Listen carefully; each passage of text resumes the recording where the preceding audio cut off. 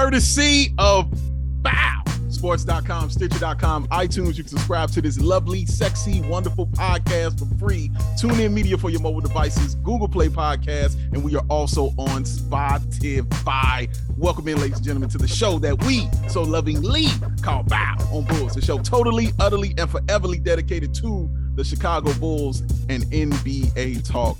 I am Big Dave. What up? What's up with you, Doug? And this is Saturday, feeling good because we have a Bulls team that's pretty good. So my highlight of the weekend is waiting until 8 o'clock to start, 7 o'clock to start. 7. Yeah. 7? Yeah. Sometimes you want a 2 o'clock game. Like, man, it's 2 o'clock. I'm quiet.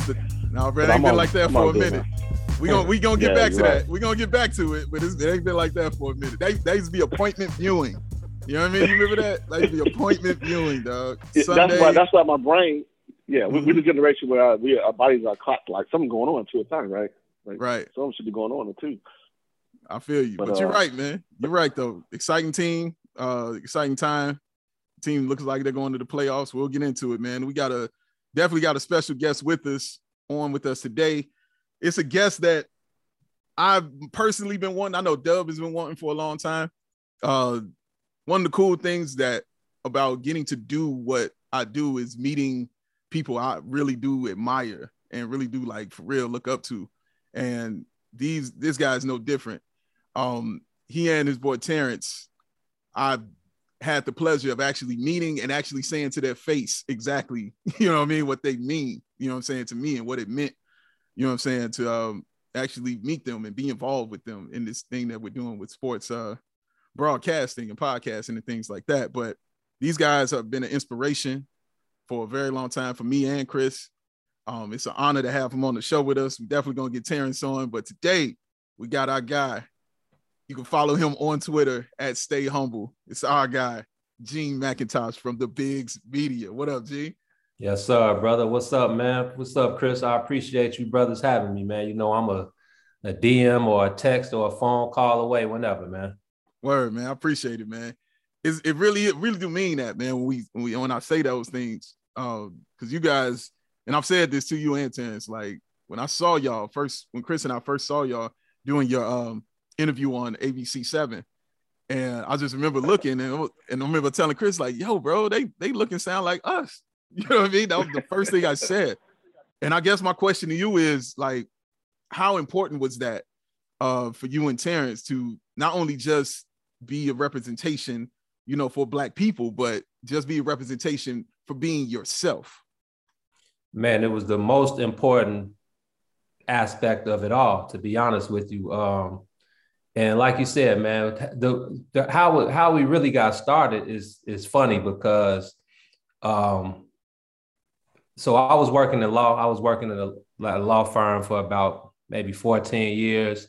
Mm-hmm. And man, I was on vacation in Puerto Rico, man, and I got a call from the HR department, right? And I'm looking at the call like, well, shit, I know HR ain't calling to tell me I'm getting a raise. You know what I'm saying?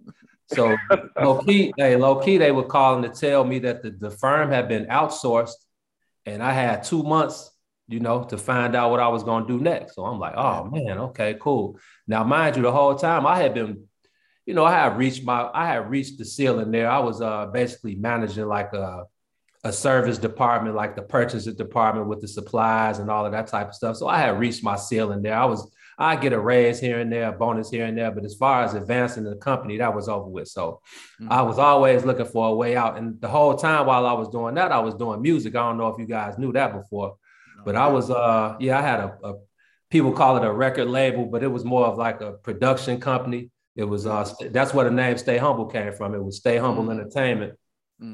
And I used to manage artists. So all the guys that are, you know, from King Louis to Rocky Fresh to Chance, Lil Vic, to Kanye and everybody, 99% of Chicago artists that have popped or not popped, I either know them or did some type of business with them. I had some artists, we had done some music with Epic Records.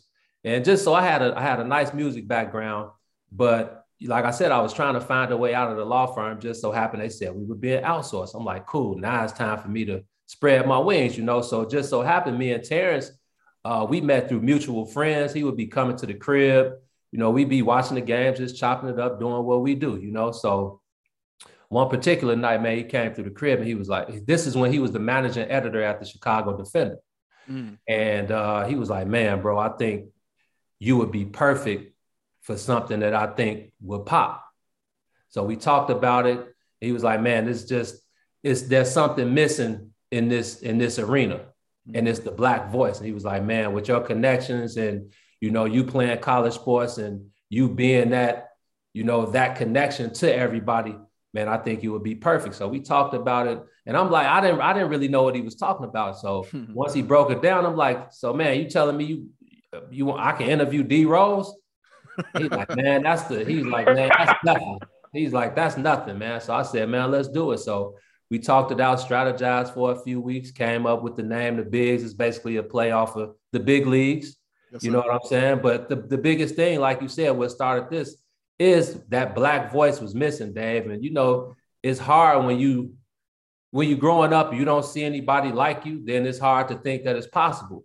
So like I said, with the way that the internet was taking over and the way that people started to consume their information, man, I knew that there was a way in for us. So, me and Terrence kind of worked out enough. And I always got to thank D Rose because he kind of opened the door for us. When we first got on the Bulls beat, it might have been his second to last year or the last year, I'm not sure, but they had a shoot around. We came to the shoot around. It was our first time around. So we were just kind of, surveying the scene, figuring out where we stood in the place. And, Derek got done talking to the media and he was on his way back to the floor to get us some shots with Fred Hoiberg. So I just went out guerrilla style. I'm like, I said, Derek. He kind of looked. So I went to Beasley. I don't know if you're familiar with Beasley. Absolutely. Oh yeah. So Derek went to Beasley. I went to Beasley. We were like the first great Beasley basketball team. So once I said, man, I went to Beasley and he did a 360, man. He walked right over to us and everybody started kind of looking like, who are these guys and what? So I'm like, man, I'm Eugene. This is my partner, Terrence. We the Bigs. We're an independent media company, man. Basically, trying to provide a different voice and a different outlet for people like you who kind of get misconstrued and your words get taken out of context and they try to make you look like the bad guy. Well, you can trust us to give your story the right narrative. And before I could even finish, bro, he took my phone out of my hand, put his number in my phone and said, man, bro, whatever y'all need, don't hesitate to hit me at all. Wow. And that was how it really started. And our first big interview was Derrick Rose. He told us to, if y'all really want to do something good, come out to LA and, we can do whatever. So, me and Terrence, we put our own bread up, did a West Coast trip. We did, I think we did Sacramento and then both LA games. It was Kobe's last year. So that was cool too. Mm-hmm. And, we got up with D. We did about a 10, 12-minute interview and it got like 500,000 views. And the big thing people kept saying about it was, man, we never seen Derrick as comfortable in an interview like that. And it was because we were relatable. First of all, obviously we Black, but we're from the crib. We had that Beasley connection and he just felt that he could be himself around us. And that's really what springboarded us to where we are today, man. Yeah. And I think that's the important thing for me. It's because I've seen people that, have my complexion. I know people who look like me, but I don't know people that are like me, that will talk like me, or have that little flavor like me. And what I love about you guys is you don't hide or try to change that. You don't flip that. It just is what it is. You'll put it out there, you either like it or you don't kind of thing. And I think that's the one thing that Chris and I definitely took hold to, because that's the one thing we tried to be, just our authentic self. We're very much serious about that. More than anything is we just going to be us. Because I tell people all the time, man, if you're not going to like me, it's not going to be because it's somebody you think I am. You know what I'm saying? Exactly. Like, just don't like me for me. That's fine. I can definitely accept that kind of thing. But I think that's the one thing you guys provided that was truly missing in the sports is not just being Black, but being yourself and letting people know, if your hair long, you know what I'm saying? If you talk, with a little slang on you, you know what I'm saying? If you dress a certain, it don't matter. You know what I'm saying? If you know what you're saying and your product is right, it will come across correctly, man. I think you guys do an incredible job of that, bro. Man, I appreciate it, man. And authenticity is A1, man. It's like, I mean, it's just simple, Dave. We hip hop. That's just what it is. You know what I'm saying? We hip hop, and there's nothing you can do about it. And like you said, the one thing that's not gonna change is me being me, Terrence being Terrence, you being you, Chris being him. You know, right. And it's important, man, because that lane is there, and people appreciate that. Even the people that you think may not appreciate it.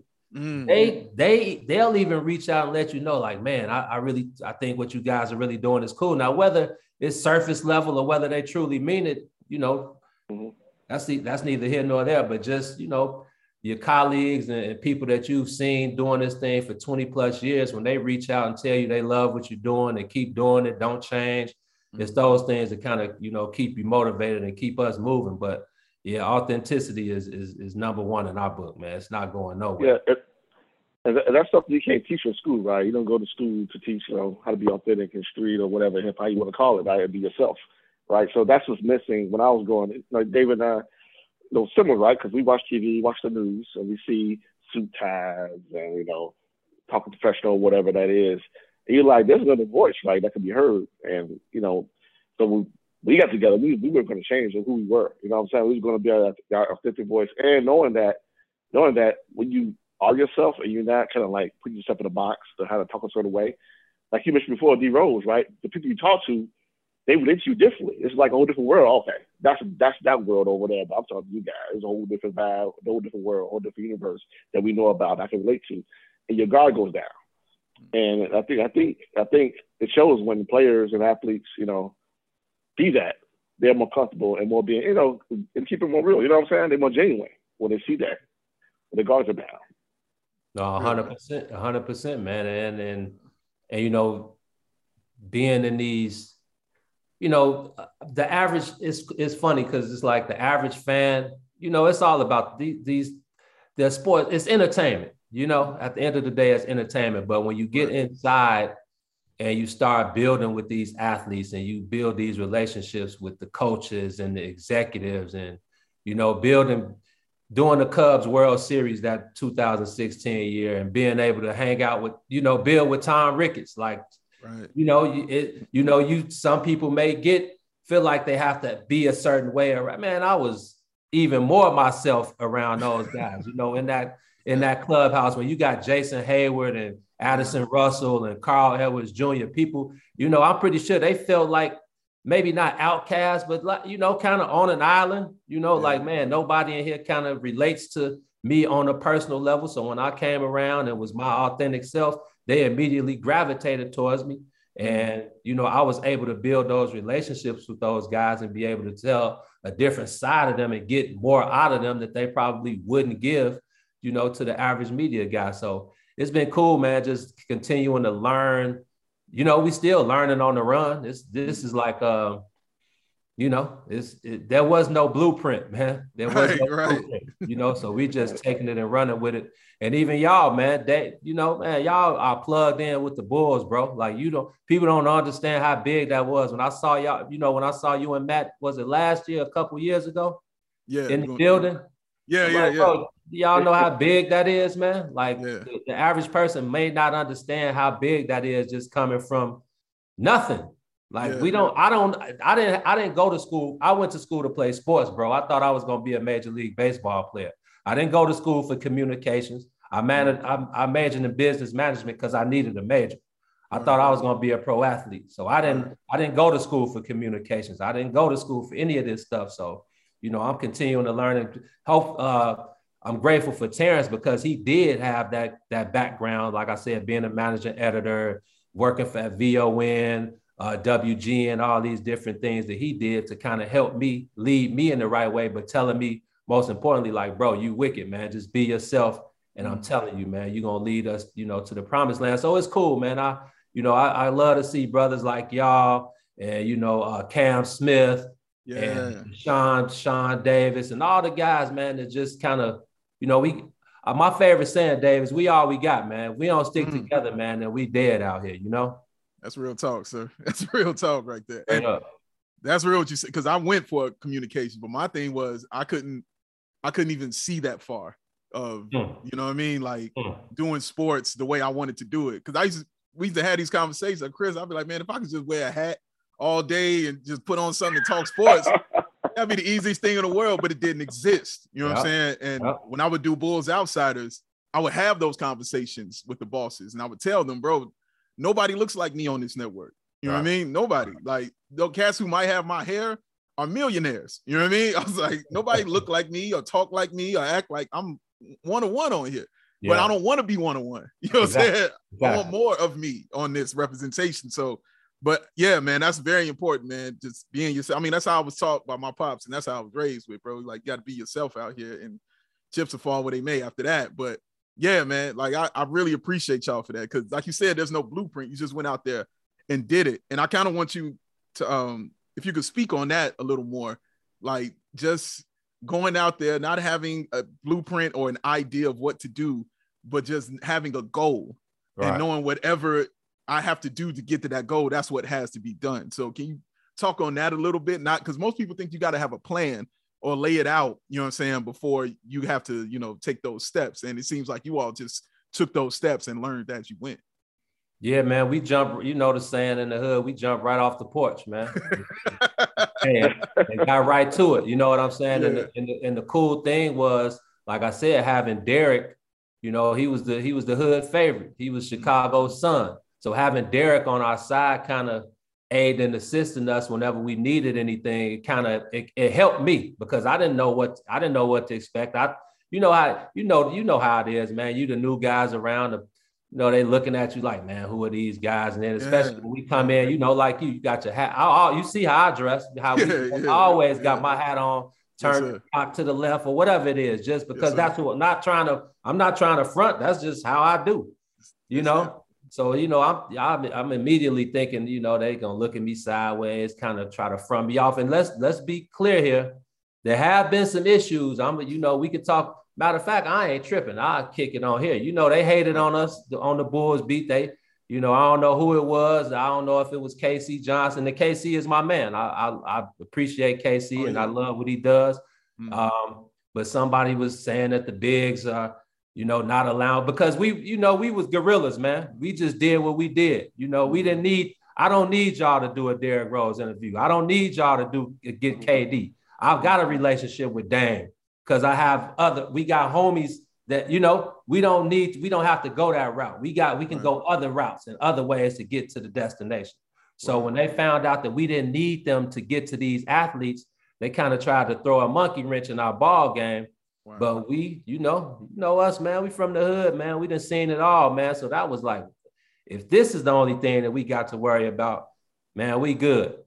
You know what I'm saying? So just continuing to maneuver and just do our thing. But like I said, man, having Terrence who had that background, and if I was doing something wrong, I say, hey, man, if I'm doing something wrong or if I need to tighten up or if, you know, I need to work on something, let me know and hold me accountable. And I'll do the same thing. And, you know, as long as we hold each other accountable and stay, again, man, just staying true to us. Just staying true to us. And nothing is perfect, man. We all, you know, some interviews ain't going to go as well as you wanted them to. You know, as far as writing, like I was great in English class. I got all A's in English, but you know, when you get to this level and then you have to write in the way, you know how it is, it's structured writing with the way that I don't want to do that. I don't, that's not me. I'm not doing it. How about that? I'm not doing that. So just carving out my niche, man. And like I said, Davis, I'm still a work in progress, man. But I know that, you know, when people like you and I get these messages from kids and like now we got mentees who have, you know, from this, you don't know who you're inspiring, bro. You know, it could be 1, it could be 2, it could be 10, it could be 100.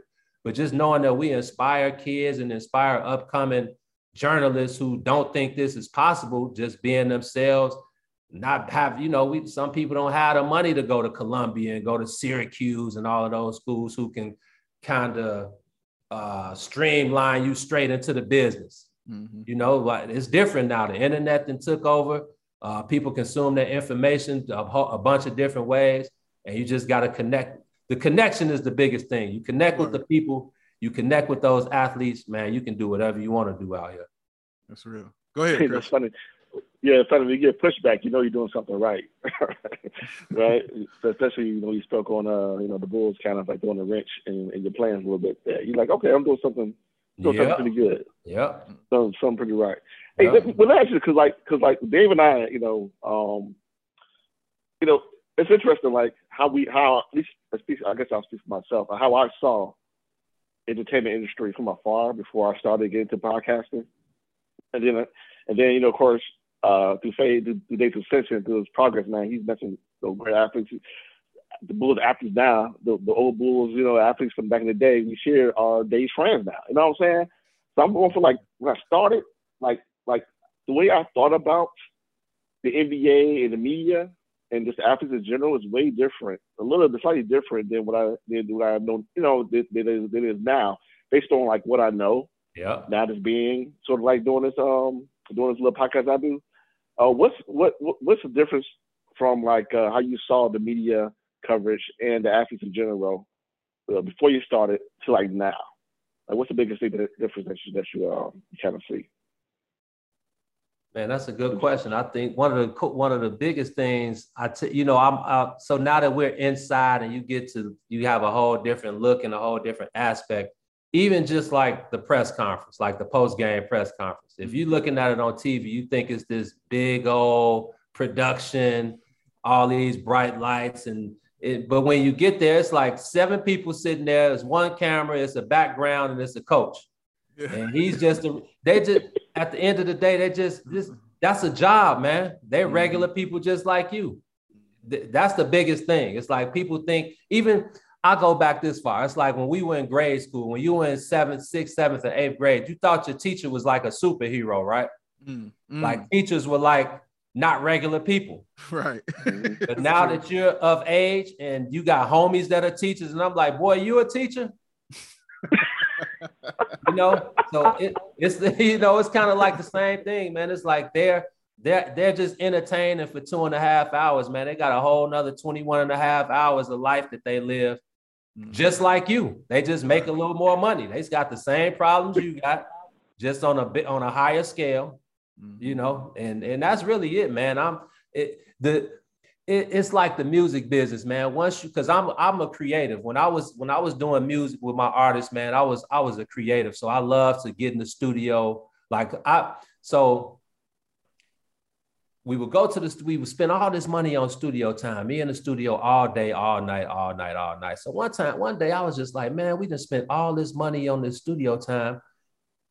I could put a studio on my crib for the amount of money that I spend on studio time. So I'm like, you know what? I bought a MacBook. I bought some speakers. I turned my closet into a recording booth and got in the studio. So turned my crib into a studio. So, doing that, and oh man, it was just being creative, man. It's like when you get on the inside and learn what's really going on, it kind of kills the creative in you. You know what I'm saying? And it's the same thing with this, man. Sometimes, when you know the inner workings of, like I said, people wanting you out, people going to any length to lie because they don't understand, so just being soured in that way, but having to kind of stick to the script and kind of just having to put your blinders on and not let the outside noise get to you, and just focus in and do you, man. That's the biggest thing. I swear with music, man, it was so eye-opening, when you get in that music business and understand, everything that glitters ain't gold, and the record deals, and it's just not what it seems to be when you look at it from the outside looking in. It's interesting. It's interesting because like 2 aspects, right? You kind of spoke on. You started from a flow, but then you got into sort of into the industry a little bit. You see the ceiling, and you're like, oh, that's not that high. Yeah. You know what I'm saying? Yep. I can go home and do this. Yeah. Right. And then you see the sausages being made. You go, oh, I got those ingredients in the store. I can make that myself. I go to Dominic's, Jewels down the street. Yeah. And build my own thing. So yeah, that's interesting. Yeah, and I like the analogy you use as far as like the teacher has been a superhero, because when you're young, you're kind of ignorant, right? You don't know. But then when you know, it's like the side breaks down a little bit. And story like even with Dave, like Dave was doing They're the outsiders. Had I not known Dave, I would have thought the outsiders were like plants, were told stuff to say. I would have been a little bit skeptical, about what I saw after the post game of Bulls games. But now that I know Dave, no, that's real. Man, do you know how many people? Man, so many people were hitting me up asking me about the Bulls outsiders and who they were and how they got in. And I'm like, bro, be happy that there's some guys out there that's from the ground level, from the soil, that's trying to do their thing and help somebody like you get a voice in this shit instead of worry about your path and how you going to get there instead of worrying about somebody else and why they're there. Like you said, are they industry plants and all of that? When I saw Dave, and I met Dave before, but when I saw him and Matt, and it was another guy with y'all. Wasn't it three of y'all? Yeah, Dave? John. And John, exactly. I said, oh man, these guys are ground level like us, man. They got it from the mud. Like they just happen to be plugged in with the ultimate source, man. And that's what you got to do, man. So yeah, I would get an email or a text or at least once a week, man, who is these Bulls out? Trying to put us against y'all. It's like, man, y'all could be doing that. And it's like, hey, man, look, this room for all of us, man. Like everybody can eat, bro. That's the problem with us now. It's like we got to take each other down instead of pulling each other up. And we all meet at the top and eat. You know what I'm saying? Right. Real talk. Damn. So no, you're absolutely right. Because it was literally out of nowhere kind of thing. We was doing this, and my man Fred asked me to come do an audition with him. That's it. You know what I mean? That's all it was. You know what I mean? And I didn't even think I did anything good when they called me back. You know what I mean? To do it. And I'll tell you like this, like when I first did the audition, like it was a wild ass day. Like, you know what I mean? Like I always tell Chris that I'll be like, bro, anytime you know what you want to do or something's right in your life, that's kind of when the devil will come in and try to screw it up. 100%. And that's exactly, I mean, that day is what happened. Like I had an Uber Black breakdown downtown when I'm on my way there. You know what I mean? Uber Black. You know what I mean? I paid extra cash just so I could be there. And that joint broke down. You know what I mean? And I got lost. It was a whole thing. Phone died. You know what I mean? I wasn't comfortable. You know what I mean? I had my hair pulled back because I didn't know what they wanted. You know what I mean? Kind of thing. You know what I mean? And when they called me back the second time, I mean, I told her, I was like, look, I tell you what, though. This time, I'm just going in, and if they don't like me, it's just because they don't like me, bro. I promise you that. You know what I'm saying? So I was like, where's my hoodie? You know what I'm saying? Where's my shorts? Let me go in here and talk this shit. You know what I mean? And do it like that. Yeah. And I didn't even think about it again after I did it the second time. Honestly, it didn't cross my mind until they called me and told me I had it. That's word. You know what I mean? I didn't even think about it like that. But yeah, man, that's just, we're very stressed. We stress that, man, like being just who you are and getting it from the mud and on the grind. You know what I'm saying? That's all Chris and I really know. You know what I'm saying? Is that grind. And that's what because when we started this, and Chris will tell you, like, I was very adamant about just going at a turtle pace. I was like, bro, let's just take our time, take a turtle pace on this. And that's how we'll grow it. You know what I mean? Like, let's not run a 100-yard dash, man. Let's run a marathon. You know what I mean? Let's do it like that. Yeah. And that's how I feel like we still kind of do it like that. So when I see you guys, that's exactly, and you can tell me if I'm wrong on it, but that's how I see it. Like you guys take a real like turtle pace to it and you go in and you try to get the respect. You know what I'm saying? You want the respect and then everything else kind of comes with that. You know what I mean? When you do it. 100%, man. It's okay. Like we're not trying to push out super content just for the sake of pushing out content. It's like, right. How do we stand out? We're different already. So that's a given. Yeah. So now as far as the content, what can we do different that no one else is doing? Like we don't want to do, what you're going to get from, because it's only NBC Sports, ESPN, ABC, you got the news stations, you got the outlets, now you got the athletic, now the athletic is big. You got those guys kind of cornering that market, but it's like they all have specific niches. What is not there? And it's just us in general, man. Just us, our authentic, genuine selves, bro. That's it. The content, how we talk, the information, all of that is going to come out naturally, man. There is no script to this. There is no script, man. There is no script. So yeah, you're right, man. We take it. We stay at our own pace. It's like we like Fred VanVleet or somebody like that. You're not gonna Luka. You're not gonna speed me up. I'm gonna get money regardless. You're not gonna speed me up. I know my game. I know how to be effective. And it's just about continuing to master your lane, man. And I think that's what we're doing. I think that's what you guys are doing. My guy, Jay Goff, you know, Jason Goff, leading the way for us, man. So guys like that who show you, man, you can just be yourself, keep it moving, and let the chips fall where they may, man. Word. All right, let me ask before I get into the Bulls.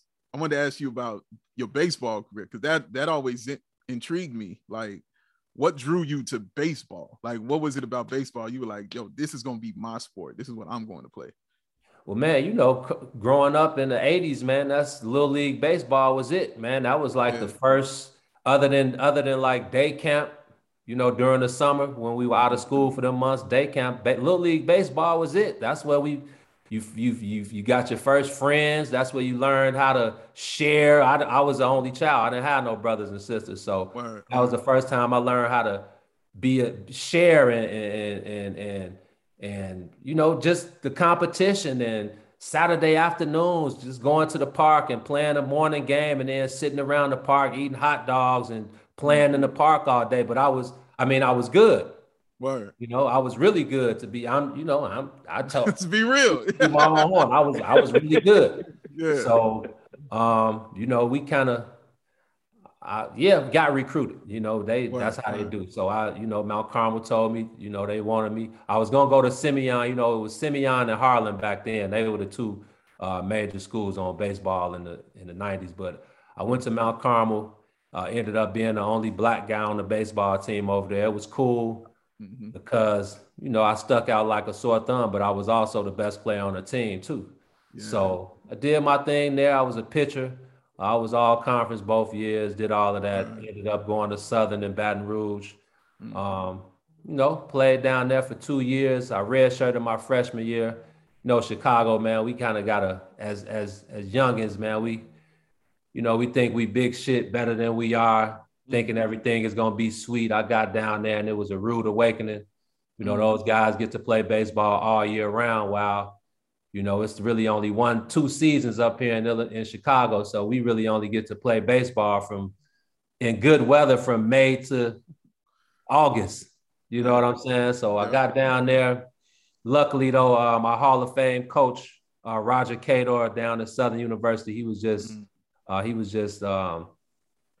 they just gave him a Hall of Fame nod, but, you know, he kind of set me on a straight path, man, and told me, you know, hey, son, you know, if you keep going down this path, man, you're going to end up wasting your mama's time and you're going to end up behind bars somewhere. And I didn't think I was really on that path, Dave, but it definitely set me straight because I'm like, well, man, what am I doing down here? I'm not playing because, you know, I thought they were showing favoritism to the guys in Baton Rouge and to the Southern guys. But in reality, I wasn't putting in the work. Those guys were putting in the extra work. I just thought that I was better than them because I was from Chicago and, you know, that was just my aura. But it was a rude awakening, but it was the best thing for me. So coach kind of got me on the straight and narrow.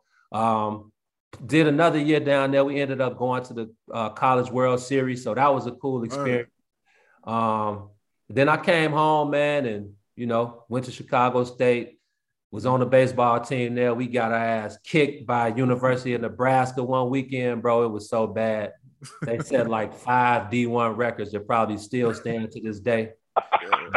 Hey, that's when I knew, like, my baseball career is over, man. Let me find out what's next up for me in life. But, man, I wouldn't trade the experience for anything, man. I love baseball. Like I said, it was my first piece of competition. It was where I first got my first batch of friends, just learned how to be selfless. And baseball is the world to me, man. We all love basketball. Basketball is the popular thing. But, yeah, in the hood, everybody looked at me like I got the pass. You know, in the hood, you get that pass, the game bangers and the hustlers and everybody. They like, nah, G, let him. He's cool. That's our baseball. That's our ticket. And then they'll tell me, now, if we see you out here, we see you getting in this, you're going to have to worry about us. So It was cool, man. Baseball served me well, man. So I'm just trying to keep it moving again. In that arena, man, I'll be the only, outside of Russ Dorsey, I'm the only black person in the press box, man. Anytime I go out of town to these, I'm the only nigga in the press box, man. You know? Only meatball in the rice, as my pops said. Say it again, man. Straight up. Yo, and that's wild because it's like you made it though to the majors in another kind of way. You feel me? And that's what I try to tell people, Dave. I'm like, hey, bro, I'm not trying to crush your dreams. We all got dreams. I want you to dream big. I want you to think that you can be a major league ball player, NBA player, NFL player. But the reality is most of us are not gonna be that. But you know what? If you want to stick around the game you love, there are so many other avenues to get there. It's the guys behind the cameras are the guys that's who you want to be. You don't want to be the guy in front of the camera. You don't want to have to not be able to go to the mall or be able to be out in public without somebody hampering you or wanting an autograph or somebody wanting something out your pockets. Or, you know, you want to be the guy behind the camera or with the microphone or in the press box or at the radio station or at the TV station, man. There's so many other jobs in these sports, man. So I think that's important to tell these kids too, and be real with them. Like that, I'm not trying to be a dream crusher, but if you want to look at the numbers, you know, people love to live by the Jay-Z line. Men lie, women lie, numbers don't, right? Yeah. So let's just look at the statistics and look at the amount of people who make it versus the ones who don't, you know. So I think that's important too, man. Let me ask you this before we get into. Oh, I'm sorry. Go ahead, Chris. I'm sorry. No, I was going to go on a nostalgia trip. I was going to ask you, like, where did you play Little League? I played at Southside Little League at Cole Park, 85th and King Drive, man. We just could not beat Jackie Robinson West, bro. Not many could. we beat JRW one time, and we played, I think, our first tournament against Jackie Robinson West. I was 10. And we played them all the way till I was 17, and we beat them once. Once. That hurts, man.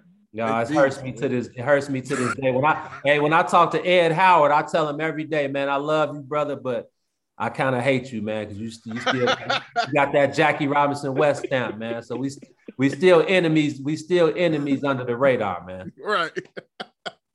Yo, hey, before we get to this Bulls, I always ask this question to anybody who's played. We always ask this one question because we always want to know. We're very intrigued by this, but tell us your greatest game that you played on any level. I'm talking, it could be when you're 10, high school, college, whatever. What's the best game that you ever had?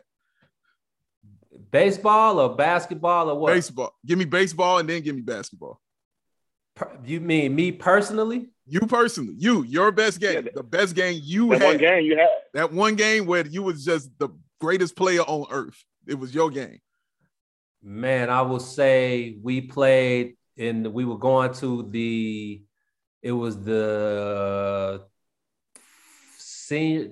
junior league. So I think it was the ages with 14 and 15. So it was Little League was 10 to 12. Junior league was 13. I think whatever the other league was 14, 15, and then senior league was 16, 17. So our 14, 15 year, we were playing in a regional in Effingham, Illinois, to go to the section, I think, which was in like Tulsa, Oklahoma. And I struck out 16 of 18 batters in Effingham, no hitter. And yeah, I got the ball in here somewhere right now, but I struck out 16 or 18 batters to send us to the sectional. And no, it was actually to go to the regional final. We ended up losing in the regional final before we got to Tulsa. But yeah, I struck out 16 of the 18 batters and it was a no-hitter, man. But I did my thing in Mount Carmel, man. I would get one hitters, two hitters, no hitters. I was that dude on the mound, man. I had a nice fastball, had a decent curveball, had a real good changeup. So it was hard to see me them 2 years in Mount Carmel, man. I heard that. Now, what about basketball? What was your greatest game hooping? Man, bro. For those that don't know, man, we had the number one team in the state my senior year at Mount Carmel. I played with Antoine Walker and Donovan McNabb. A could-be Hall of Fame NBA player and a 6-time Pro Bowl quarterback. Right. And then we also had another guy, Willie Jones. He was our center, and he actually went to Loyola Marymount. So we had 3 D1, Syracuse, University of Kentucky, and Loyola Marymount on our, in our starting rotation. But man, we had some real good games. Me personally, man, I was the last option. I was like the high IQ guy. I was the glue guy. I was the shooter. So, you know, Twan averaged 30, McNabb averaged like 23, Willie averaged like 17. So I was really the guy that just made the open shots, played great defense, had the IQ, kept everybody together. So I didn't really have any too big of an offensive game. I may have averaged 6 points maybe, but just going around that year, every time we went somewhere, it was like sold out because they, you know, Antoine was the number 2 player in the nation. Yeah. So it was like a sold out crowd playing in front of like 15,000 people. Big Dave, how old are you, man? 42. Oh, so you remember Felipe Lopez? Oh, absolutely. Oh yeah. So we played in the tournament in St. Louis, man. It was the top 10 players in the nation. So it was Jahidi White, Antoine, Felipe Lopez. Wow. So we played against Miles Simon. Remember Miles Simon? Oh yeah, hell yeah. Arizona. He played at Mater Dei. Mater Dei was like and this was probably my favorite moment in my high school career. We played Mater Dei at the St. Louis Blues Arena. It's like 15,000 people there. It was like the top 8 or 10 players in the nation. And like I said, we played Mater Dei, and man, it was we were down 1 point, bro, with like 15 seconds left. And all we had to do, McNabb had the ball at the top of the key. He held it. He made eye contact with our center. You know, he was a quarterback, so he fired this pass into him. Our center the ball went right through his hands, out of bounds. All he had to do was catch the ball, go up, dunk it. It would have been like 5 seconds left. They'd had to hurry, you know, get off probably a half-court shot. We win. Now we ranked in the nation, but we end up ball going out of bounds. We fouled Miles Simon. He went down, hit both free throws. We had to throw up a 3/4 court shot, end up losing the game. But just that experience alone, playing in front of 15,000 people, the bright lights, you know, it looks different on TV until you get put in that atmosphere and that element, man. And woo-wee. So you see the Bulls and you see these guys doing it on this extremely high level every night. Yeah, you got to give those guys the ultimate respect, man, because it is not sweet out there at all, like at all. You know, it said not one bit, not one drop, not straight one piece. All right, man. Let's talk. Since we talking about, just mentioned the Bulls, let's get into them. Let's talk about these Chicago Bulls, man. 45-32, 5th seed in the Eastern Conference. Started out really hot in the first half of the season. Then the second half of the season, they dealt with injuries and elite teams, because those kind of went hand in hand, kind of thing. Yeah. What for you, Gene, was the biggest surprise for these Bulls this season? Because Chris and I think I had them at a 6 seed coming in. Like, I thought that's what it would be. I never really kind of wavered from that, even when they were going on their, you know, run. But what for you, though, was the biggest surprise, or has been the biggest surprise about this team so far?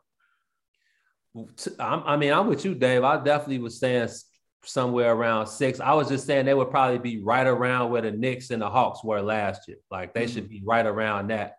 But I felt like to be honest, they overachieved. I wouldn't say they necessarily skipped a step, but they definitely overachieved. But back to your point, it's like when you run into these elite teams that they've run into, and this last week is going to be crazy.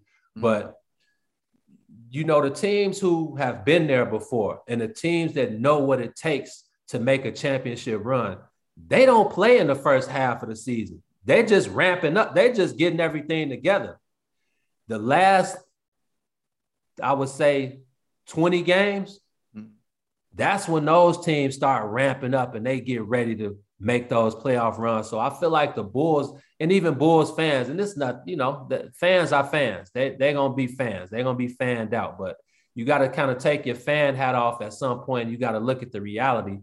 And they just overachieved, man. It was an exciting season. I'm glad to see the UC is back rocking.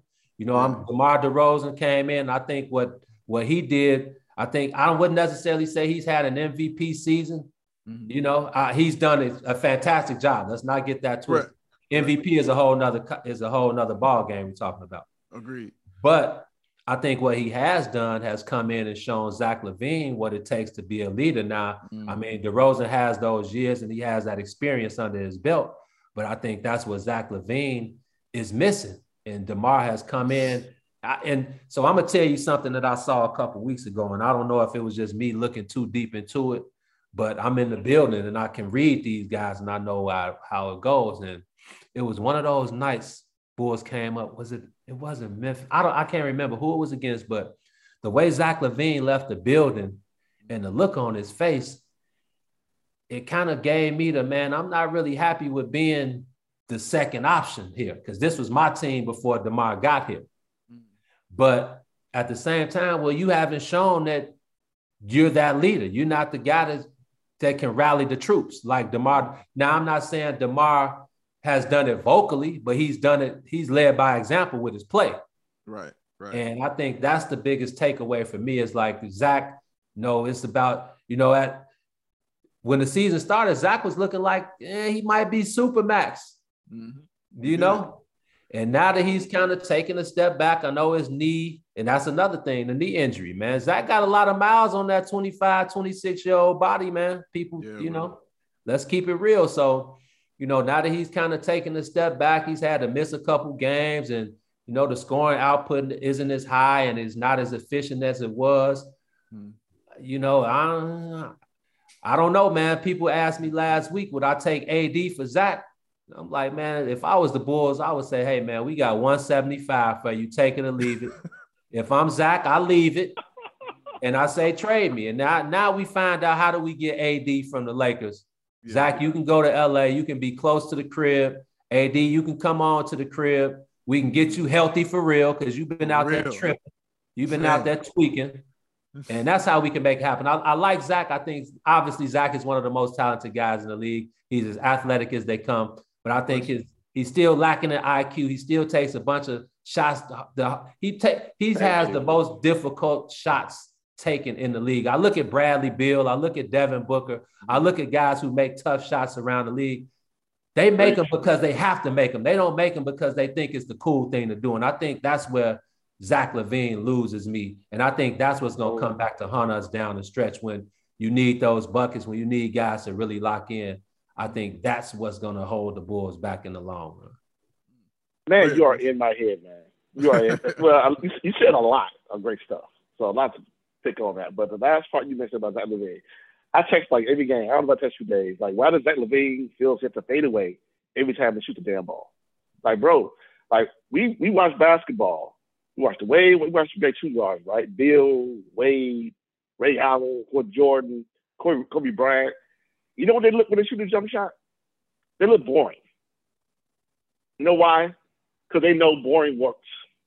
Zach LaVine kind of feels like he has to like look pretty, because he's so good. He feels like I can just fade away shooting a 3-point shot. I'm like, bro, Ray Allen doesn't fade away shooting 3-point shots. You know why? He's one of the best 3-point shooters in the league, because he doesn't fade away shooting a 3-point shot. Be boring. It's almost like he feels like he has to fade away and look cool, and take these crazy shots. I'm like, no, DeMar shoots the same fast shots every game. Yeah. Be boring, be a tactician. Jordan, I mean, sometimes it was so, Jordan, we all know Jordan, but he would take the same shots every game, right? Fade left, fade right, pump fake, and then the figure roll, 35 points, go home. 50% for the field. Mm-hmm. Right. Zach feels like he hasn't learned, or maybe he's learning now, seeing DeMar, be boring on the court. Find the fast spots on the court where you'll get your shots every game and shoot those shots. Yes, it's not fading away. Yes, it's not going to make the highlights, but you're going to score more efficiently doing that, and you're going to, be more consistent in doing that. Because it just annoys me when I see him. The other day, just take a fadeaway shot, a fadeaway three. Like, who takes fadeaway threes? You're the best catch and shoot, shot shooter in the NBA. When you catch and shoot, I have no doubts going into that. Catch and shoot, that's money. But the moment I feel dribble, fade away for no reason, I'm like, bro, just go shut up and shoot your shot. You ain't got to do all that fade away because you can't be consistent doing that. So, man, I'm so glad you brought that up because I know the hell out of me. But I think it's also what Gene was saying, though. Like, a lot of this, he's learning this year for the first time. Like, I remember he ain't used to winning either. You know what I'm saying? Yeah. All them years, he's not used to winning. He's used to, like Gene said, that's why he got all them miles on him. It's because he was the only one on the team having to do every single thing. Yeah. And so him learning, when to take the shot.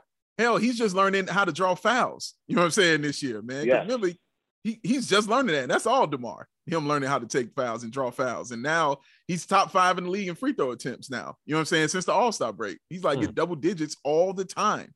You know what I mean? And he's learning these things and watching his IQ, you know, get better. You know what I mean? Or get to that kind of level. Because, you know, Gene, Chris, you've seen him turn that ball over so many times. Like, it's easy to rip Zach up. You know what I mean? Like, to get that from him, they just do that to him. They fake at him, and then he's discombobulated, he's thrown off, you know, and that turnover happens. Yeah. And it goes like that for him. I haven't seen it as much because he's not asked to do as much. So the ball is in his hands, you know what I'm saying, like that all the time. Yeah. But all this stuff, you're right, Chris, but all this stuff he's like learning. Like having to fade away is because he was being triple teamed. You know what I'm saying? Like that's why he was taking them fade away threes, because he was used to having all dudes on him all the time. It's weird for him to, you know, be open. Like I like him as a spot up shooter. You know what I mean? I think he's great doing the spot up shooting. I think he likes doing it. It's comfortable. It looks boring when he's spot up shooting, but it goes in all the time. That baseline when that he hit. Hell, that one he hit in who were they just playing? When they finally decided to break the trap and actually figured out how to beat the trap. The Clippers? Yes. Not the Clippers, the game before. No. Oh, you're talking about whoever the previous game before the Clippers were when they were on the road. The Wizards. That's what the Wizards. Yeah. So yeah, you're watching that in the fourth quarter, and you're watching them figure out finally how to break the trap. And what does Vooch do? Boom, Zach in the corner, spotted up, hits the huge three. No fadeaways, no nothing. Just straight up, elbow nice, elbow tucked in tight, ball up, cash money. So I completely agree with what you're saying, man. But I think a lot of that is he's got to unlearn, you know what I'm saying, some of these things out here. You know what I'm saying? And I like to see him he got to be a better playmaker, man. At the end of the day, you got to be able to make plays for your team. And I think that's, even with DeMar, when he got to San Antonio, I think that's what Pop put most, you know, he's like, hey, man, I think the next part of your game to elevate your game is being able to be a playmaker. Get your assist up from his assists. He damn near doubled his assists. Like he was at damn near 7 assists in San Antonio. And I think that's helped him come to Chicago. It's like, yeah, he's going to be the main option on the scoring end, but when the game is on the line and like, you know how it goes, y'all know how it goes in these playoffs, man, the game slows down. It becomes a half-court game. They're going to take a lot of that stuff away. Now you're going to have to be able to make plays for your team. And I think DeMar, he's able to do that, but I think you need another guy to be able to do that as well. And that's where Zach comes in, man. I've seen him get a little bit better this year. Like you said, Dave, I feel like the biggest thing is him not having to do as much and not having the ball in his hands as much. So now he's kind of having to figure out, okay, now that I don't have the ball as much, how can I still be effective, you know, for myself and for my team? And it's about making the plays, man. It's just about making a simple extra pass or getting in the drawing two and kicking. Like that's where Zach excels. And that's when he becomes a max player. You know, right now, like you said, I agree with you. I think he's still learning on the fly, but it's 8 years in, man. Some guys take longer than others, but 8 years, you know. Hey, what they say, Z, study long, study wrong, man. Hey, man. At some point, it got to kick in. But let me ask you about Vooch, because he's definitely being a hot topic of conversation among Bulls Nation. There's no in between on him. You know what I mean? Like either you rocking with him or you're not. When it comes to Vooch, I definitely, and Chris also, we definitely rocking with Vooch. We see where he is important on his team and what he brings, and those kind of tools that he has, you just can't find. You know what I'm saying, like that in the NBA. But what's been your opinion of Vooch, man? And do you feel like it's kind of coming around for him now? Like he's kind of finding out where his role is on this team? Yeah, I do. I think last year, you know, he had a little bit of half of a season. That was kind of just him getting his feet wet in Chicago, getting out of Orlando, figuring out what his next move was going to be. But now that DeMar's here, now that Zach is here, and they, you know, Zoe and Caruso, Ayo, all the guys, it's pretty much set. I feel like Vooch was just trying to find his way. He was the number one option in Orlando. He was putting up double-doubles every year. Now, I mean, he's still putting up double-doubles here, but he's just doing it in a different facet. But I also, again, I always wonder why the game, hey, man, I'm old school, bro. You start the game down low. You start the game, you play inside out. You'll never go wrong playing the game inside out. And I think if they start the game going to Vooch, it opened like the other night against the Clippers, even though they had the, you know, got down to the wire and they went to OT. But you saw how the game started going. Vuce scored the first 8, and it started to open the floor up. Now DeMar can get to the lane more. He ain't got to hit the ground as much. Zach can get those open looks. Everybody else can get those lanes to penetrate. But I feel like his skill set is high. He's got a great post game. I love the lefty hooks. I love the free throw line extended jumpers. I wish he wouldn't take as many threes, but he knocks them down. He's pretty efficient with the 3 ball. My only knock on Vooch is he's just too nice of a guy. He's just too nice of a guy. I need my big man to be a dog. I need him to be Jokic. I need him not, but those guys are dogs in their own right. Joel, Jokic. I know I'm missing a couple guys, but I just want to see more of a dog in Vooch. And maybe that's just not who he is. And that's cool too. But, I don't know if that's going to hurt us down the road, but even the team in general, even with Caruso, man, when he went down on the Grayson Allen move in Milwaukee, it's like, where's the dog? Who's going to come up and be that dog? I know DeMar's from Compton. I know he was with the Bloods and, the Bloods coming up. I know he came up through the hood, but I didn't expect him to be that guy. But when I'm looking at Javonte or I'm looking at, I don't know who else. After Javonte Green, I'm not sure who the dog is on the team. And I feel like that's another thing that we're missing is that dog mentality, man. When the going gets tough, I feel like Ayo is one of them guys. He's from, Morgan Park, from the crib. So I think he's one of those guys, but he's too young. He's still figuring it out. But with those vets, we need some dogs in some of those vets, man. And I'm just not sure we got that, man. And, Giannis, you know what I'm saying? Monster. Oh, KD. Dog, yes. Now we talking about MVP caliber guys when we talking about Giannis, Jokic, Embiid, KD, and these dogs I'm talking about. But hey, man, I didn't make the rules. You know Draymond. Yeah, yep. You got to have them. We got to have it, man. So hopefully, that doesn't come back to bite us. When these playoffs start. Hopefully, man, we can get in without having to do that play-in stuff. Definitely. Because that's. Yeah, it's funny, Mr. Vooch, because I couldn't find out the word to describe what's missing from Vooch. I think for me the word is edge. There's no edge to his game. Yep. That's the game. But to go back with the Bulls, man, I was wondering, I don't think either one of us here they weren't going to make the playoffs. I just had them not in the play-in tournament. Right. So I was wondering, when you think about if the Bulls hadn't got off to such a hot start, but finished well with the same record, would we feel any differently about the season? Ooh. Again, going back to that hot start, I feel like the Bucks coming off of the championship. You got the Warriors, kind of ramping up, trying to get Clay back. You got Phoenix. They felt like they could have won it last year, so they coming back amped up. You got the Lakers with AD and LeBron feeling like, this could be their last run, as the Lake Show. You got KD. It started with KD, James, and Kyrie, ready to make that championship run. Who else is it in the East? Brooklyn, Milwaukee, Miami. You got them, thinking that they're a possible championship team. So those teams, like I said, man, those teams at the beginning of the season, they just trying to get it together, man. They're not really worried about being in first place or where they're going to finish because they know that they're going to finish in those top 6 spots. They know they're going to be playoff teams. It's about when it's time to ramp up and when it's time to make sure we're hitting on all cylinders, which is maybe a couple weeks ago till now until the playoffs start.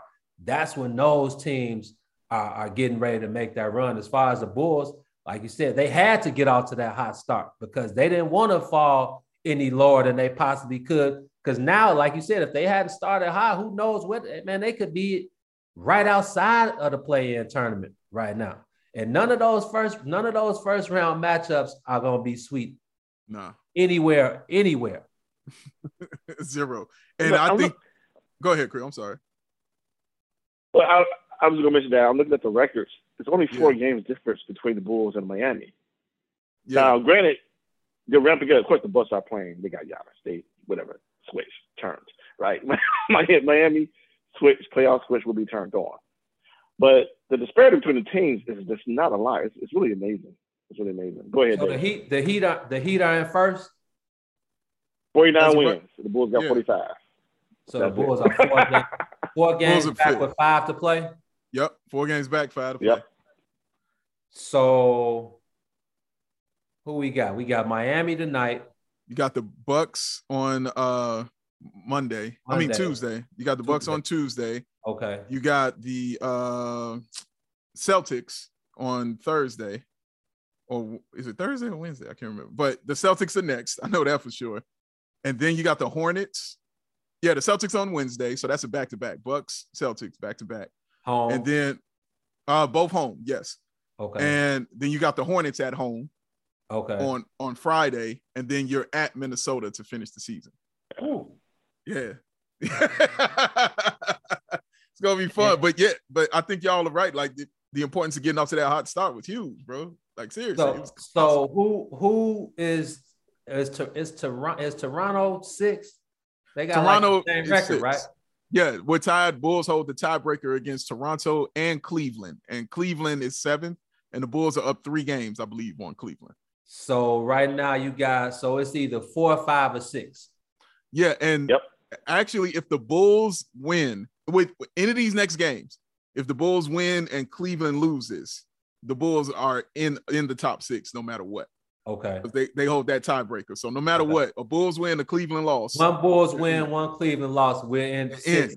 Okay. You're in 6th. Like, yeah, you're done. They're in there. So yeah, but Toronto's the only team. Like, I don't care. I'm at a point where I don't care about the seeding anymore. You know what I mean? Like, I want to go. It really doesn't matter. It really don't matter, bro. Yeah. I ain't been there 7 years. You know what I'm saying? Like, and these guys need to feel what that feels like. I think that's so important because nobody knows what it feels like. Like outside of DeMar, Caruso, Tristan, and Billy Donovan, nobody knows, you know what I'm saying, what it feels like. Everybody's used to not playing important games this late in the season. They're used to making vacation plans. You know what I'm saying? Just those 3 guys, man. That's it, bro. Like nobody else. Who else? Like nobody else is used to it. Oh, did Derrick Jones do the playoff runs? Derrick Jones Jr.? Was he that in the playoff run with Landry? I mean, he might have been on the squad, but you know what I mean? He was, I'm talking about the dudes who was instrumental. You know what I'm saying? I'm like the instrumental cats. Man, you know what I mean? He's wonderful on the bench, man. Sharing the team along. I ain't saying that as a diss to him. I'm not saying that I'm not playing at all. You know what I'm saying? But Caruso was, heavily involved, and Tristan is heavily involved, and DeMar was heavily involved. Yeah. I need Zach, you know what I'm saying, to feel that. You know what I mean? Even Vooch, like he's just, been first round kind of barely kind of thing. You know what I mean? Yeah. But I need Lonzo, if he comes, to feel that. You know what I'm saying? I need these guys to feel that and get that under their belts, man. Like, so that's why this season for me was important. Like they was breaking losing streak curses. You know what I'm saying? Like, you know what I mean? Like winning 4 games in a row finally for Zach. Right. You know what I mean? Like that kind of thing had to happen for me first before. Because like you said it earlier, Gene, like you can't really skip that step in the process. You know what I'm saying? Like it's very rare to go from worst to first. You know what I'm saying? It's rare. I'm not saying it don't happen. We've seen it. Right. But it's rare. But usually guys have to take those steps in a process, man. And I think these are just the steps the Bulls have to kind of take. Yeah, I don't think it wasn't sustainable. I mean, it was a great run to kick it off, but anybody in their right mind knew that wasn't sustainable, man. So even with DeMar running off them 9 straight 30 balls, shooting 50% from the field, that was great. That was outstanding, but we knew it wasn't sustainable. Correct. Like he was running on fumes after a minute. Like yes, I know it was cryotherapy, ice baths, treatment, for that guy to be able to continue to put up numbers at a high clip like that and continue to lead the team, man. It was like at some point, somebody else is going to have to step up, take some of that off of his plate and, get him ready. He took a game off. He took maybe 1 or 2 games off, but he said, hey, man, I really can't do that. That's just, I'm from this Kobe Bean Bryant school of hoop. We don't do that, so the fact that he's still, like the other night, he put up that 50 ball. It was like, that was, it was amazing. But it's like, man, we kind of, we need you to be cool, man. We need you to, but we know what they're playing for. They're trying to finish the season on a high note. Who knows, where Zoe is. I heard the other night, Billy said that he was finally, ramping up, getting ready to get back to it. I told people 2 months ago, man, let's just act like Zoe ain't coming back. it is what it is. I know, Zoe is he's crucial to the defensive side of the ball, being able to, get up into with Zoe and Caruso being able to get into those guards up top. It kind of gives Vooch, because at a certain point, man, the guards, when they saw DeMar, I mean, he was getting the 30 pack, but he was giving it right back they were going at DeMar. They go at Zach. The teams were scoring 115 on us with no problem. Like it was 115 with no issues. And that showed you just how much Zoe and Caruso meant to the defensive side of the ball. So, I mean, hopefully Zoe can come back, but it's like at this point, what you going to do? Throw him right in the fire again when it's all on the line? That's all you can do. That's all you can do. But I hear you. So besides Zoe being missing from the playoffs, not being there, and besides, the experience we talked about, what's one aspect that you're worried about in the playoffs for the Bulls? Like, what's one part of the game that you're worried about that you feel that's really going on, bite them in the butt? Just the half-court defense, man. Running that high pick and roll, being able to attack Vooch, him not being able to, guard that. The thing I'd hate about the NBA is that drop coverage on the pick and roll.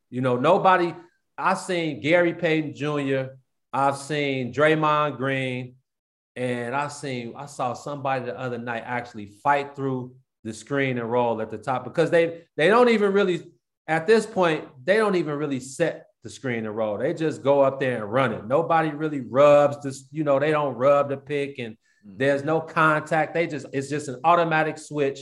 And then the point guard on the big man, one-on-one drive and kick for the three. So for me, it's like, again, I'm an 80s, 90s school of basketball. Fight through the pick. Do something, man. Don't just allow your big man, who damn sure cannot guard that pick and roll, get abused and abused and abused. And then, I mean, Tristan Thompson, I wasn't a huge fan of that signing, man. I mean, we know he was crucial in the Cleveland days. He did play a nice role in Cleveland, but this ain't Cleveland. This ain't LeBron, man. Like Tristan Thompson is not changing the game he's not the deciding factor in a win and a loss for the Bulls. At the end of the day, his ass is going to be on the bench in the crunch, and Vooch is going to be out there. So Billy's going to have to find a way. I don't know if he's going to have to play Derrick Jones Jr. more.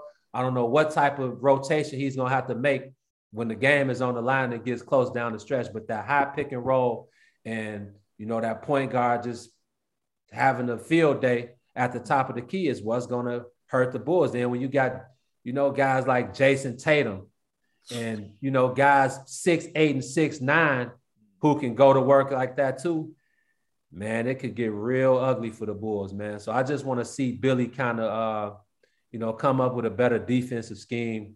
And, the guys, they got to buy into it, man. At the end of the day, defense is all about heart. It's all about determination. You don't need no skills to lock in and play D. It's about those guys being willing, and it's about the game plan, man. So this is when I want to see Billy earn his money, man. That's real. I think the adjustment I saw Billy do in that Clippers game that we'll probably see going forward as far as dealing with that pick and roll and that screen roll at the top is putting Patrick Williams at the 5. There you go. I think that's the move that they're going to run with because Billy loves 4-guard lineups. Like he always has, even in OKC. He loves those small ball lineups. And Patrick Williams is a great fit for that kind of thing in the fourth quarter. And to do it in the fourth quarter in money time says a lot, too, about Patrick. And that's that kind of what I wanted to ask you about was Patrick Williams. Your feelings on him because we haven't seen a lot from him. And so I guess we kind of base a lot of things on potential right now and what it can be for him. But what do you see in Patrick Williams that gives you maybe hope for his career in the future, but also gives you a little pause on you're saying some things he needs to work on? Man, he's another guy. He's highly skilled, but he's such a young guy. I know he was the number 4 pick. At some point, we want him to start acting like a number 4 pick.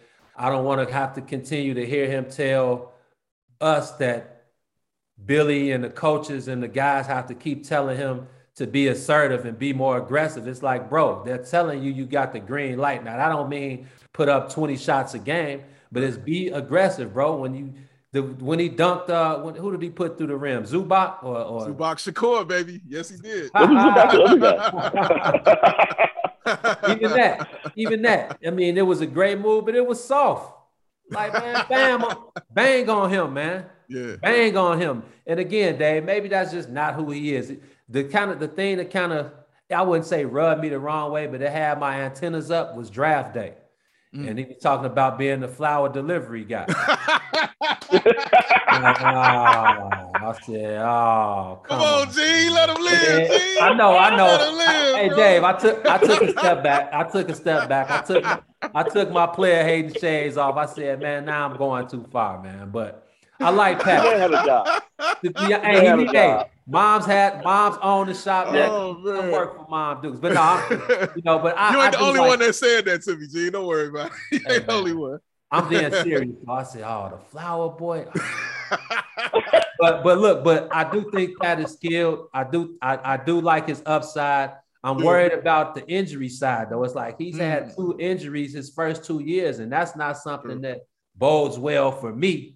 Yeah. For a guy who's supposed to be in our future for years to come. So, I agree with you, though. I like to see Billy kind of throw him in the fire because he brings a skill set that's needed in this day. Like you said, when the Nets go KD at the 5, it's like, well, who's really going to guard KD on the Bulls? It's going to have to be Pat. So it's like, I like the adjustment. I like him throwing Pat in there. And but I want to see him be more aggressive offensively, man. I don't want to see him just standing in the corner waiting on that corner 3. It's like, no, you're more than that, bro. You can put it on the floor. You can go upstairs. You got a mid-range floater. You can shoot the 3 ball. You can make plays. You can pass it. You can see over the defense. He's got every last. He said this guy was Kawhi, right? Yeah, he did. Kawhi got every last one of those skills. Now, obviously, Kawhi's an MVP and a finals MVP and all these other things. But it's like, if those are your aspirations and if that's the guy you want to mimic your game after, then you got to start acting like it at some point. So I just want to see him be more aggressive. And he's still a young guy. The other night, he was on the post game call. He kind of gave out some information that wasn't really. Did you see that? I saw it. Oh, what he said about him being missing, being late for shoot around. Yeah, being late, and he got fined for being late for shooting. Well, he didn't get fined. What? He said he did. He said he did get fined. Yeah, he said he did. Okay. But yeah, that's just not information that you offer up. Nobody really asked him about that. He was just like, yeah, man, I kind of let the guys down this morning. I was late for shoot around, and somebody asked, because then DeMar was next. Yeah, DeMar. And somebody asked DeMar, like, well, man, when Patrick shows up late to shoot around, do you guys kind of get on his back, or do you kind of let him live, or how does that happen? And DeMar was like, huh? Right. He's like, how did y'all know that? And he was like, somebody was like, man, he told us. He's like, he told y'all that? Right. And he's like, oh shit. He's like, did you hear him? Dave? He's like, oh shit, hell no. He's like, oh hell no. I gotta talk to him, man. You don't get that information up. And it's like, maybe he's just naive.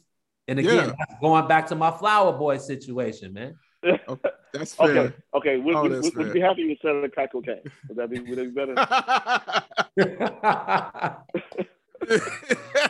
Or is there another happy medium in that? Dude, no, but he's right. That's exactly how it went, man. Like he just volunteered it out of nowhere. He just threw it out there, man. And then they would ask him, why was he late? He was like, just talking up to being 20. Yeah. You know what I'm saying? And stuff like that. And I'm like, you gotta chill, bro. Yeah, like, you gotta man. I want like from school, bro. Well, there's one thing. There was 2 things. There are a couple of things I'm worried about in the playoffs for the Bulls. One is ball handling. Especially how you're being a rookie and everything. I don't worry about ball handling and exactly dribbling the ball off his foot with his double team because it's playoff atmosphere. So, speaking of ball handling, though, Pat can't handle the ball. He can't do that. I understand he did in the summer league, but it's something he can do, and I think it gets him engaged in the game. Now, of course, since he's been back, he doesn't bring the ball up the court. I think this is a part of his game that Billy is sleeping on. I think he should have him bring the ball up the court in these last couple of games, whatever. Or maybe a game, maybe they have a couple of games lead on Cleveland, and maybe the win or lose doesn't matter.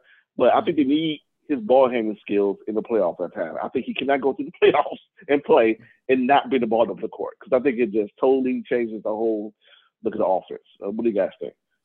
Yeah. Well, I asked Billy about that last year. I said, man, Patrick Williams is a highly skilled guy. How do you feel about, having him as that, being that kind of that point forward, take like Scotty, back to the Scottie Pippen type of days. And he was like, man, we're going to implement that into the system a little bit more because of how skilled Patrick is. But again, with him not, availability is your best ability. And with him not being there, I mean, you kind of, it's, I don't know if it's necessarily too late now to kind of implement that when, the scouting report is going to be that much more detailed. And it's like, they're going to be taking a lot of those strengths away from some of those guys. So, I mean, maybe it is. Maybe that would be something that they're not looking for on the scouting report. And if you make Pat, an initiator on the offense and kind of take DeMar and Zach off the ball and give them more room to roam and get to their spots, I think that could help the Bulls a little bit more offensively. So you got a point there, Chris.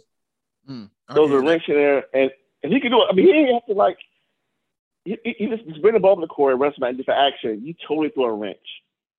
Because right now, I think the Bulls don't have any wrenches to throw out there in offense. I mean, balls out there. Maybe until they play against have. I haven't liked the way the Bulls. I don't like the way they play at all. It's just it's Zach or DeMar every time down the court. Sometimes they forget Vooch is on the court. Ayo can only do so much. He's had a really good rookie season, but he can only do so much. Caruso, he can get some buckets here and there. He can handle the ball. He's a decent ball handler, but I don't really want the pill in his hands. No. Zach, I definitely don't want the pill in his hands. No. Zach don't even really have no handle, to be honest with you. No. Like, I think DeMar may have the best handle on the squad right now. And that's just because he's got those years. He knows how to get to his spots without pounding the ball. But without Zoe, we're definitely missing that ball handling. I think, Chris, and now I'm rocking with you even more on that Patrick Williams thing. I feel like he's a valid ball handler. Like, you don't necessarily have to have all the tricks. You just need to be able to bring the ball up the court, initiate the offense, get those guys in their spots, and then run the offense that way. But yeah, man, that's a very valid point that those guys do not have a monkey wrench to throw when these playoffs start. So team's gonna be locked in, man. It's like, DeMar, that's cool. What you did in the regular season, that's cool, but that shit ain't going in the playoffs, man. Next. DeMar bring the ball down the court. It's like, no, whoa, that's Patrick Williams running the offense. Just take him out the game. I don't know. Yeah. Just take him out the game. We'll just take him out the game. Now what? Yeah, you gotta have a monkey wrench, man. He's right, like dead on. Like, because when I think of that stuff, I think throwing Scotty on Magic kind of thing. You know what I'm saying? You gotta have that monkey wrench out there. It has to be available to you. The last thing I wanted to ask you about, you touched on was Ayo. And I wanted to get your opinion on him, because if it's anybody that's been close up and watched his career, it's been you. You know what I'm saying? You and Terrence have definitely watched him since Morgan Park and his growth here. I guess I want to know, does it surprise you seeing what he's done so far in this league? Because a lot of people have been tremendously surprised, not just by his game, but more so by his mental, you know what I'm saying, and how he approaches the game. It's very veteran men-like, you know what I mean, how he approaches it. And it just, for me, it just feels like Chicago, you know what I'm saying? But a lot of people are just like, wow, he seems wise beyond his years kind of thing out there. But I just kind of wanted you to speak on that, seeing as you've seen him, kind of grow to the man he's going into now. Man, I'm not surprised at all, to be honest with you, Dave. I think more of it has to do, and exactly from the people on the outside looking in that weren't really familiar with Ayo. I think it's just him being a second-round pick, but getting the opportunity. It's like, wherever, I feel like this was the perfect opportunity for him. Had he gone to, one of those, had he been a lottery pick and he went to, maybe not Detroit or, but one of those teams where there was no immediate use for him. Who knows what his uptick would have been. But now that the Bulls needed him and he came right in, Billy said from the start, the first 2 days of camp, he knew that Ayo would be a valuable asset to the team right away. It was just about finding how to put him in the right situation to go forward. But with Zoe going down, with Caruso going down, with all of those injuries and him, the need for him, I'm not surprised at him stepping right in and doing what he's done. I mean, just the simple fact of him going back to Illinois for that year, knowing that, okay, we fell short. I fell short of personal goals. We fell short of team goals. Yeah, I could have gone to the league, but let me come back to school. Let me try to one up and let's try to win a championship for Illinois. But let me hone my skills and let me lock in more and get better at what I need to be going forward. Because, I mean, right now, offensively, he's done a good job of being able to play both guard spots. Mm-hmm. Now, he's not putting up 20 a game like most shooting guards will do, but he's able to just play that role. He's able to guard the other team's best perimeter player. He's able to, his point guard skills are A1. Like, I think people get that twisted when they see him being able to get into the lane, making those no-look passes, making those precision bounce passes. The floater, I think obviously he has to work on his catch and shoot three, but that's just, he was the number one option at Illinois. So he always had the ball in his hands. So learning how to play, and I think the biggest thing that he's done has latched on to DeMar DeRozan, somebody who's taken him under his wing. And DeMar said, man, he's always asking questions. He's always there after practice. You know, he always wants to know more. He always wants to learn more. He always wants to do more. And that says a lot about a rookie. You know, a lot of those guys come in and they think they know it all. And, you know, now they starting to get paid and they got these girls. They get these little endorsement deals. They start to get, what do they call them? What was my boy Denzel? Denzel was my guy, man, but he was Valentine. Oh man, yeah, he was tripping, man. Him and Cam, come on, stylists. You know, they get stylists. Okay. It's like, boy, get some post moves and get a jump shot before you get a stylist, man. So the fact that Ayo hasn't let any of those things outweigh his number one job at hand, and that's being the best player that he can be for his club, I'm not surprised at all. And just being able to get the respect and being Billy having the, you know, just the gall to throw him in there and feel like he's not losing anything.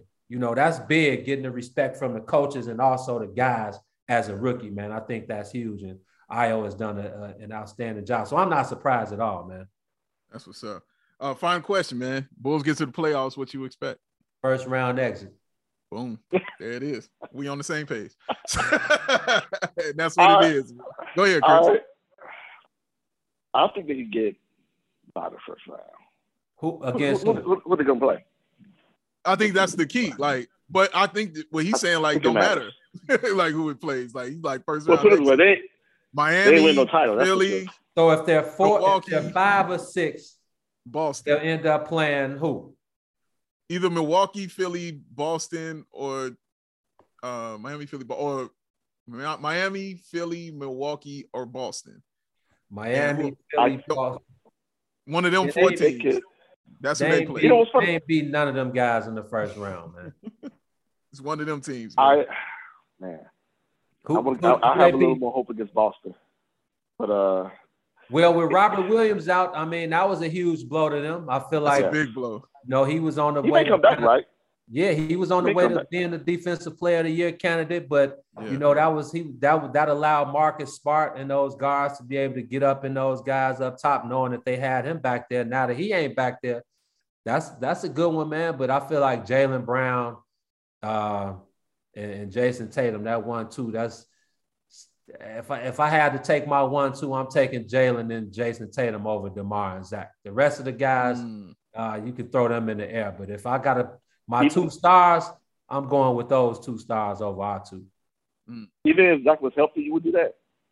If Zach was fully healthy, I'm taking a fully healthy Jason Tatum and Jaylen Brown over DeMar DeRozan and Zach. Okay. I would.